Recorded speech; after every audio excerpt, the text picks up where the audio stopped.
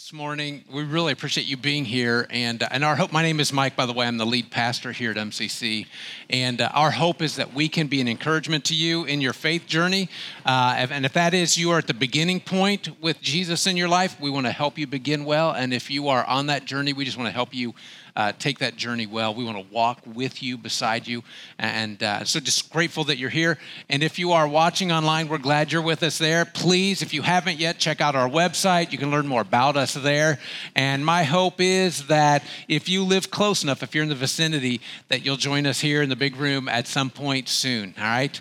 Hey, so we are in this new series we're starting this morning called Touchy Subjects. And over the next 3 weeks, we're going to be looking at characters in Scripture and what we can learn from them about relationships in our lives. And so the person we're going to talk about today, his name is King David. And my guess is that there are two stories that almost everybody has heard about with King David. And so, well, let's just find out if I'm correct. My first one is, the first thing I think we've all heard about is David killed the giant Goliath. Yeah. So look at that. 1 for 1 so far. All right. Here's the second right here. David committed something with somebody. He committed adultery with Bathsheba. Look at that. 2 for 2. Now, I point those out to remind you very specifically, and I want to say this in such a way that you hear this. David fought two giants in his life. One he defeated. One defeated him. And that second giant is still defeating people today.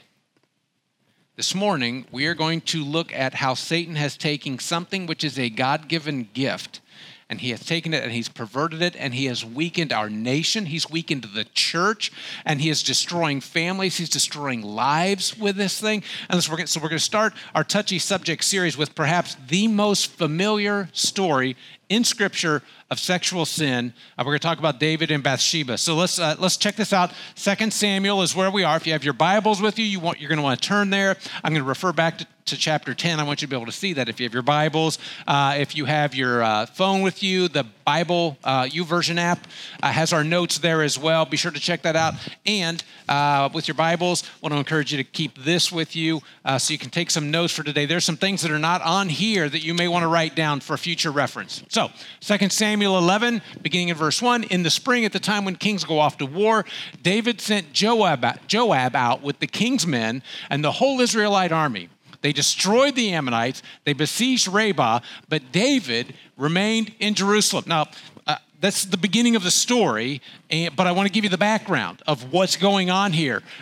In chapter 10 is where it begins. The king of the Ammonites has died. His son has succeeded him as king, and David, in an act of kindness to this nation, sends a delegation of men to express his sympathy. But when the Israelite delegation arrives, the Ammonite nobles convince this now young new king that they are actually there as spies. And so just one chapter earlier than the story we're looking at today, in chapter 10, we read this. So Hanan, who is the king, seized David's men. This is the son who becomes king, seized David's men, shaved off half of each man's beard, and cut off their garments in the middle of their buttocks, and sent them away. Isn't that such a nice way to say butt? In the middle of their rear ends, their derrieres. And I don't know if you can imagine how embarrassing this is to these men.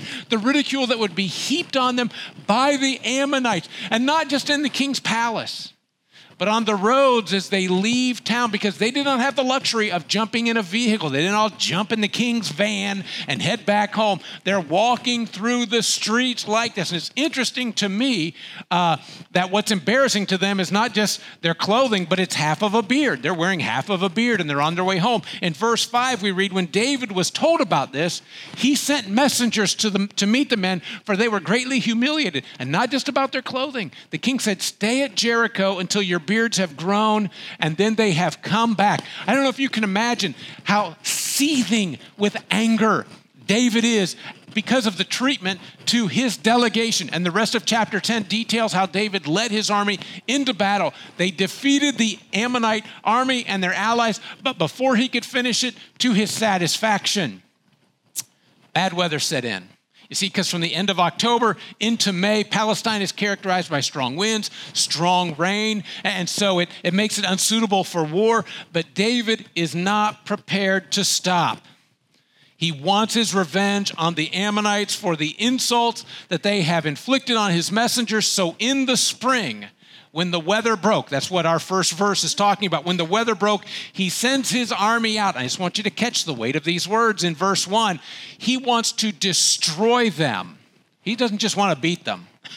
He wants to destroy them, and he wants their capital city for his own. That's how angry David is. And so this is a full-scale offensive, and it's against this backdrop that the story of David and Bathsheba is. So it's a very emotional time for David.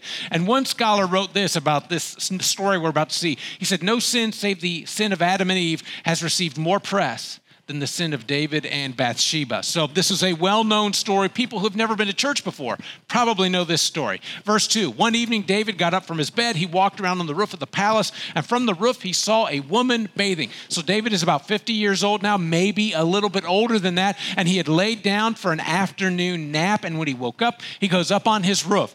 Eastern kings would build their bedroom chambers on the upper floor of their house, and it would have a door that would open onto what we would call a patio roof. And often it was elegantly furnished. The royal family would go up there and spend time. Sometimes David would sit with his war council, with his other counselors up on the roof, and it was hidden away from the people on the street. People couldn't see him, and that's where David was. He's in this place where nobody can see him, but he can see out over top of this city. And maybe I wonder, he's just waking up from a nap.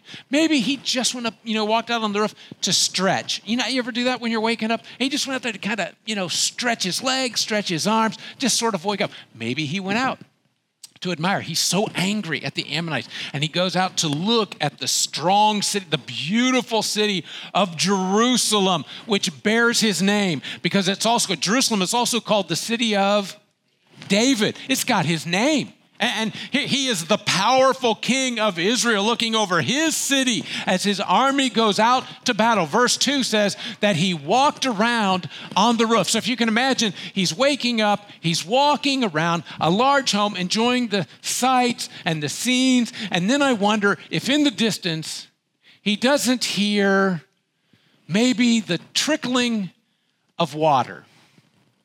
Maybe a female voice humming. And as he walks over, he sees a woman bathing just beyond the palace, obviously in full view of his backyard. But when I was in college, I went to Haiti on a mission trip with a bunch of other college students. And I remember I was working up on a roof of a house, and our mission team was up there. We're all up there. And I stood up to stretch my back because I'd been bent over. So I stood up to stretch my back, and I looked into the yard next to me. And there was this guy taking a bath in a metal tub right outside. And I got to tell you, it startled me. I had no trouble looking away, but it did startle me. David, on the other hand, had trouble looking away. Verse 2 says that the woman was very beautiful. Verse 3 says that David sent a servant to find out who she was, and despite being told that she's a married woman, he has her brought to the palace, he sleeps with her, and he sends her home. By all accounts, from what we can see, this sure looks like a one-night stand. I just want to stop for a moment to remind many of us what we already know, and some have experienced. Adultery was not just a problem in that day. It is a problem in our day and in our culture as well. As a matter of fact, statistics tell us, people who study tell us that at least 60% of married couples will experience infidelity at some point in their marriage. 6 out of 10 married couples. And yet we're warned in Scripture, in Proverbs, Old Testament, anyone who commits adultery doesn't have any sense. He's just destroying himself. Listen, if that's you, I'm sorry for the pain that decision has caused in your life. And if you have a friend that this describes, they need to hear from someone they trust. And so I hope it's you. I hope they'll hear this from you.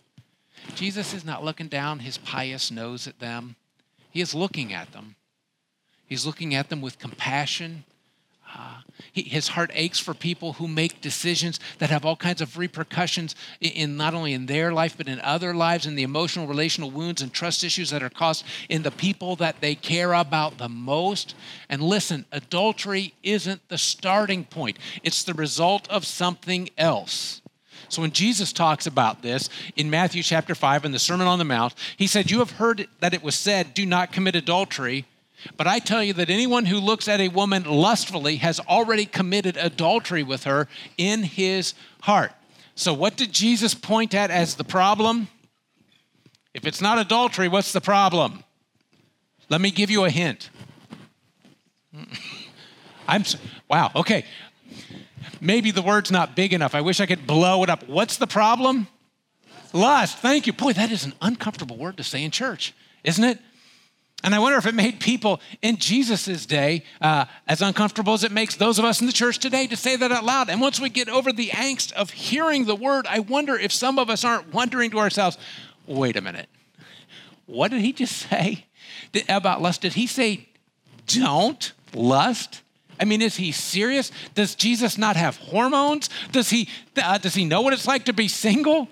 Does he think that when you put a wedding ring on your finger that somehow there's this motor that shuts off somewhere else, in your body? Don't think about it. Listen, I understand the whole don't commit murder, don't be angry thing. I get that.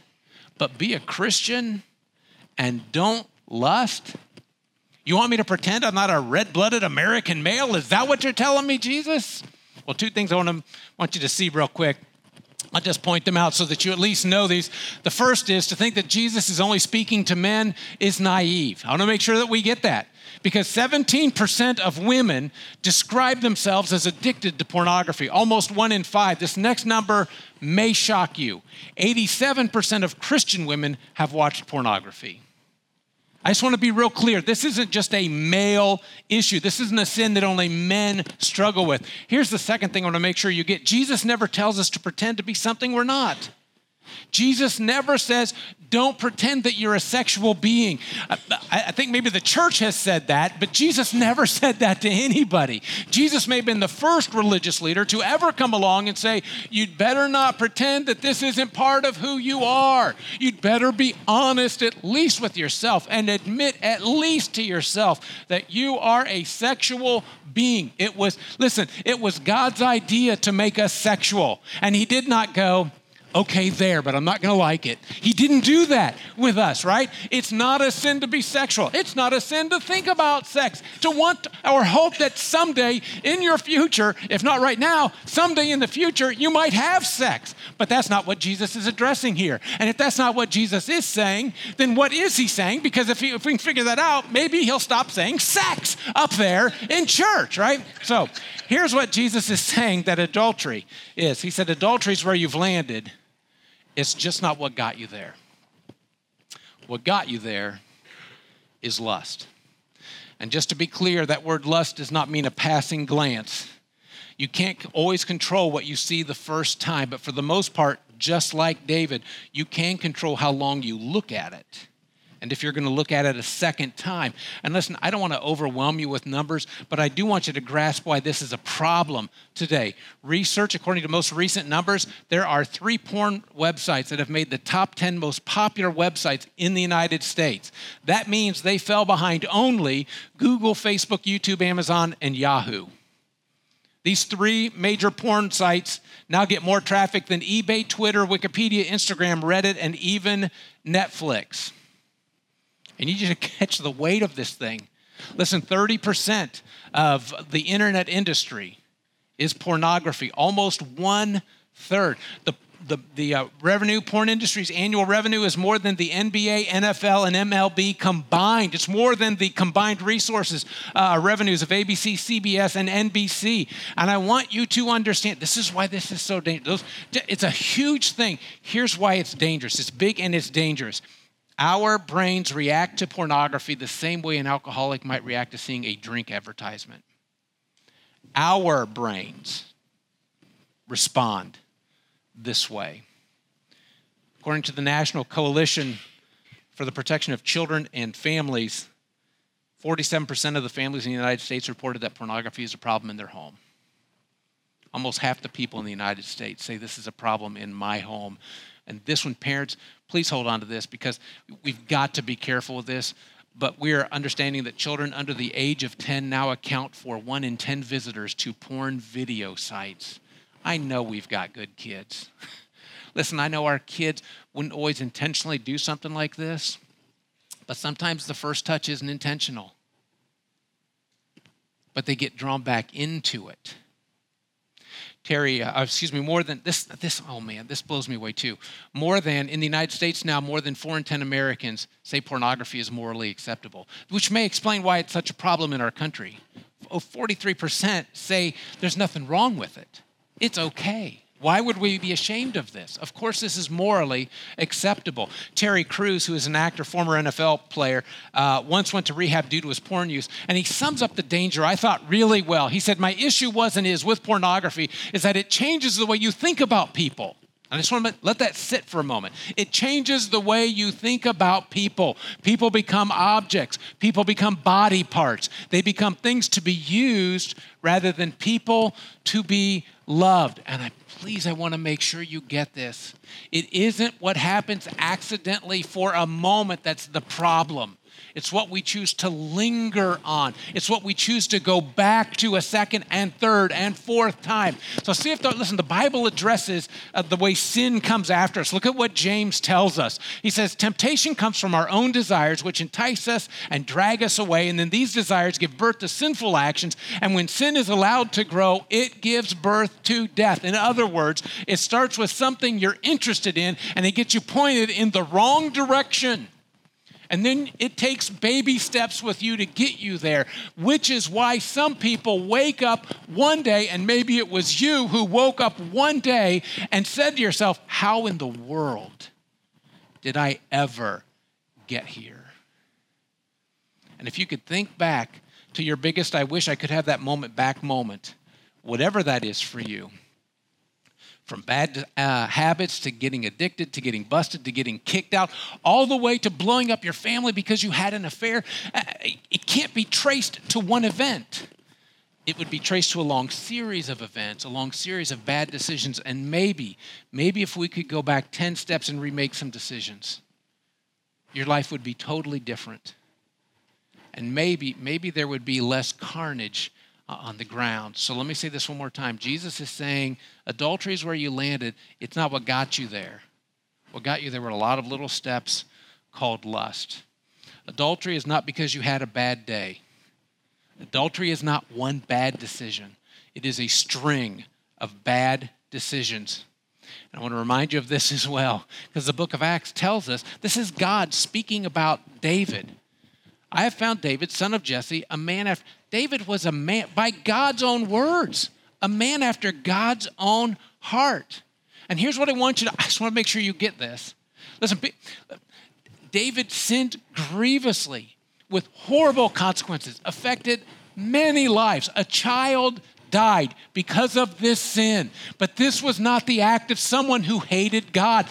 We get this idea that somehow if we give our lives to Jesus, that sin will no longer have any appeal to us, that Satan will leave us alone, and that we'll no longer sin. And yet the life of David reminds us that's not true. If anything, you give your life to Jesus, you have a bigger target painted on your back because now the enemy wants you. And so I want to make sure you get this before we leave the numbers. 68% of church-going men and over 50% of pastors view porn on a regular basis. I tell you that because I want you to understand it's not safe on either side of the pulpit when it comes to pornography. It's not. I want you to know that the strongest, wisest, most spiritual men in the Old Testament, all used by God, by the way, fell in this. This is what took them down. I'm talking about Samson, Solomon, and King David, all three of them. And if that's not enough, in Billy Graham's autobiography, he tells of an incident from high school.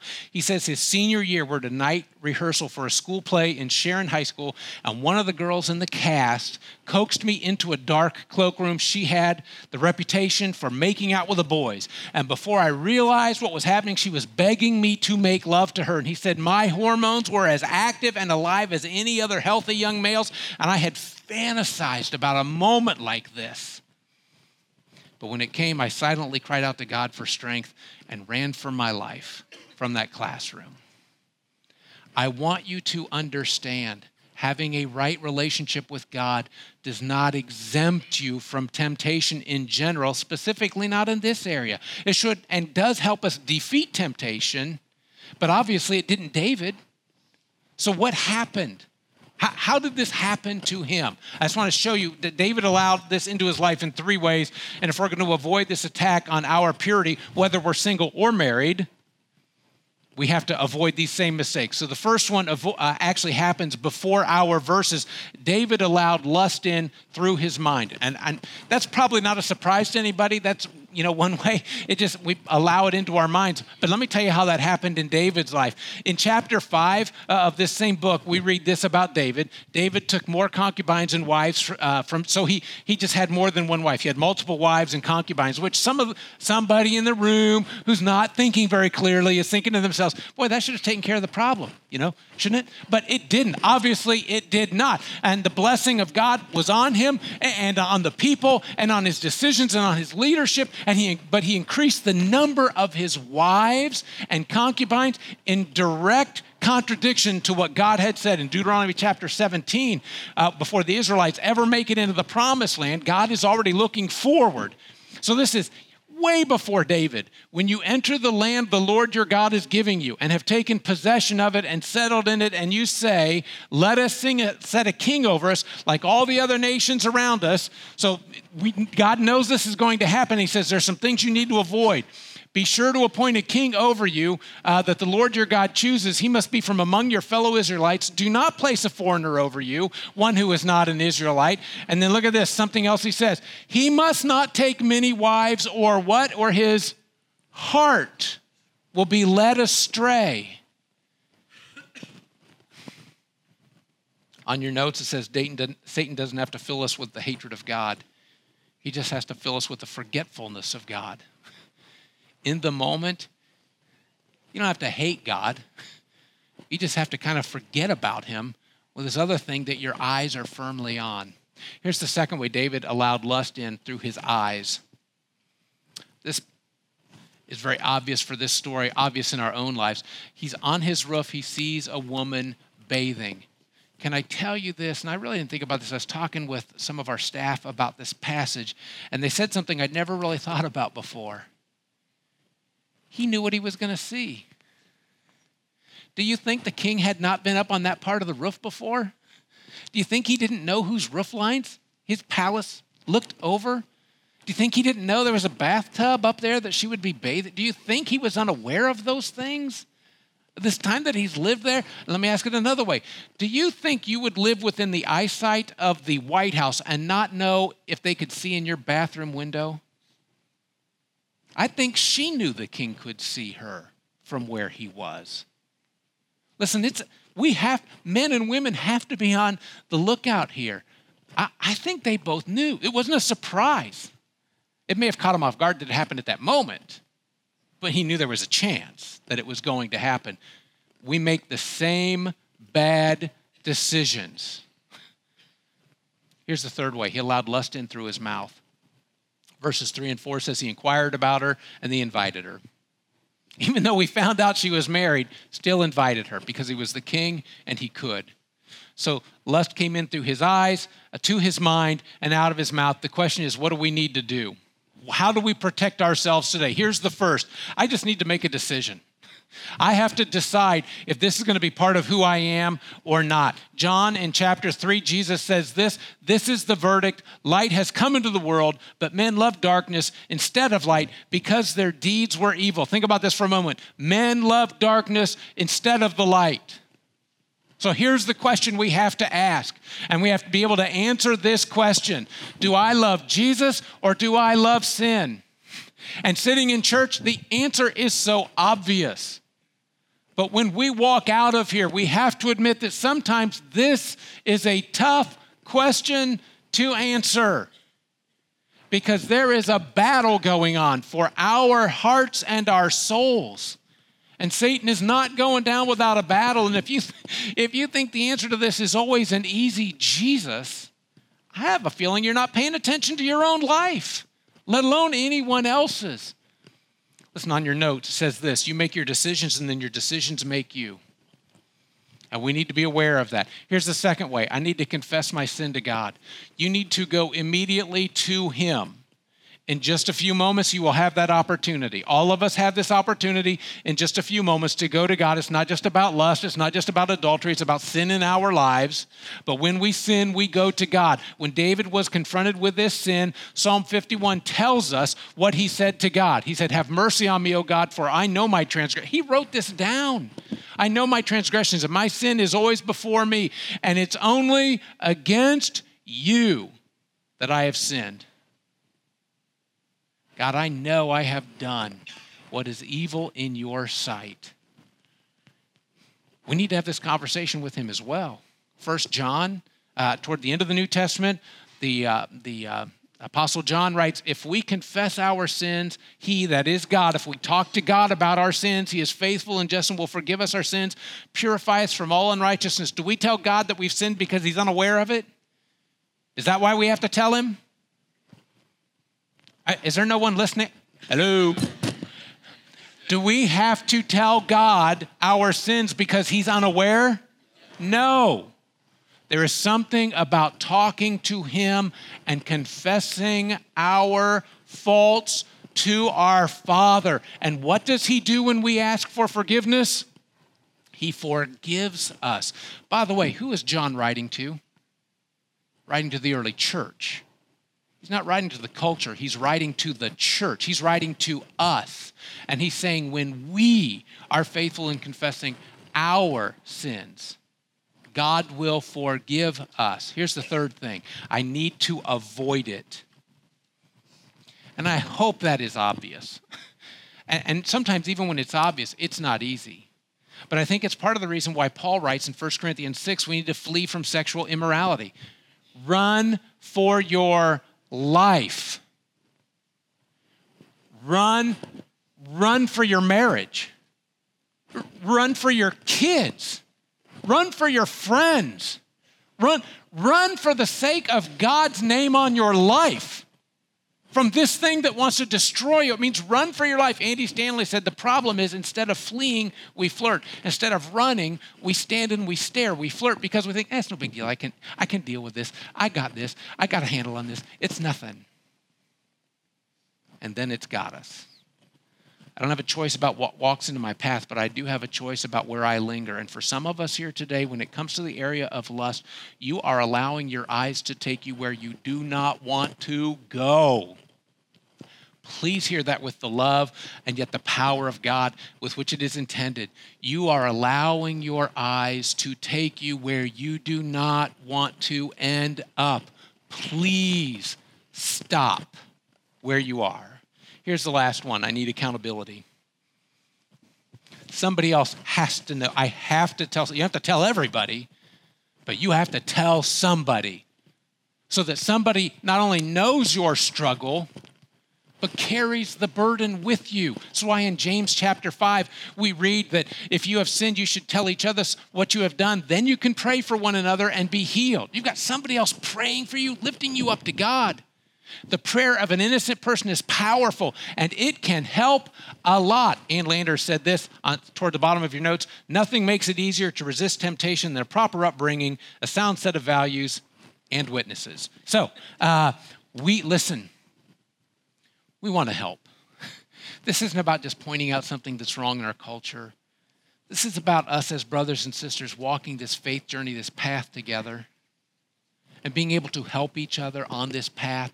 Please, please let us help. There are two resources that are available immediately to you. Before you ever leave the room, you can have these two resources. One is the YouVersion of the Bible reading app. Many of us use this for our daily reading. And if you go to the menu, and then you choose plans, and then you search porn or pornography, these plans, can we hit that next one? These plans will come up. Listen, this is not the cure-all, But this is putting your mind on the Word of God where it belongs. You can't just remove something from your life. You have to replace it with something better.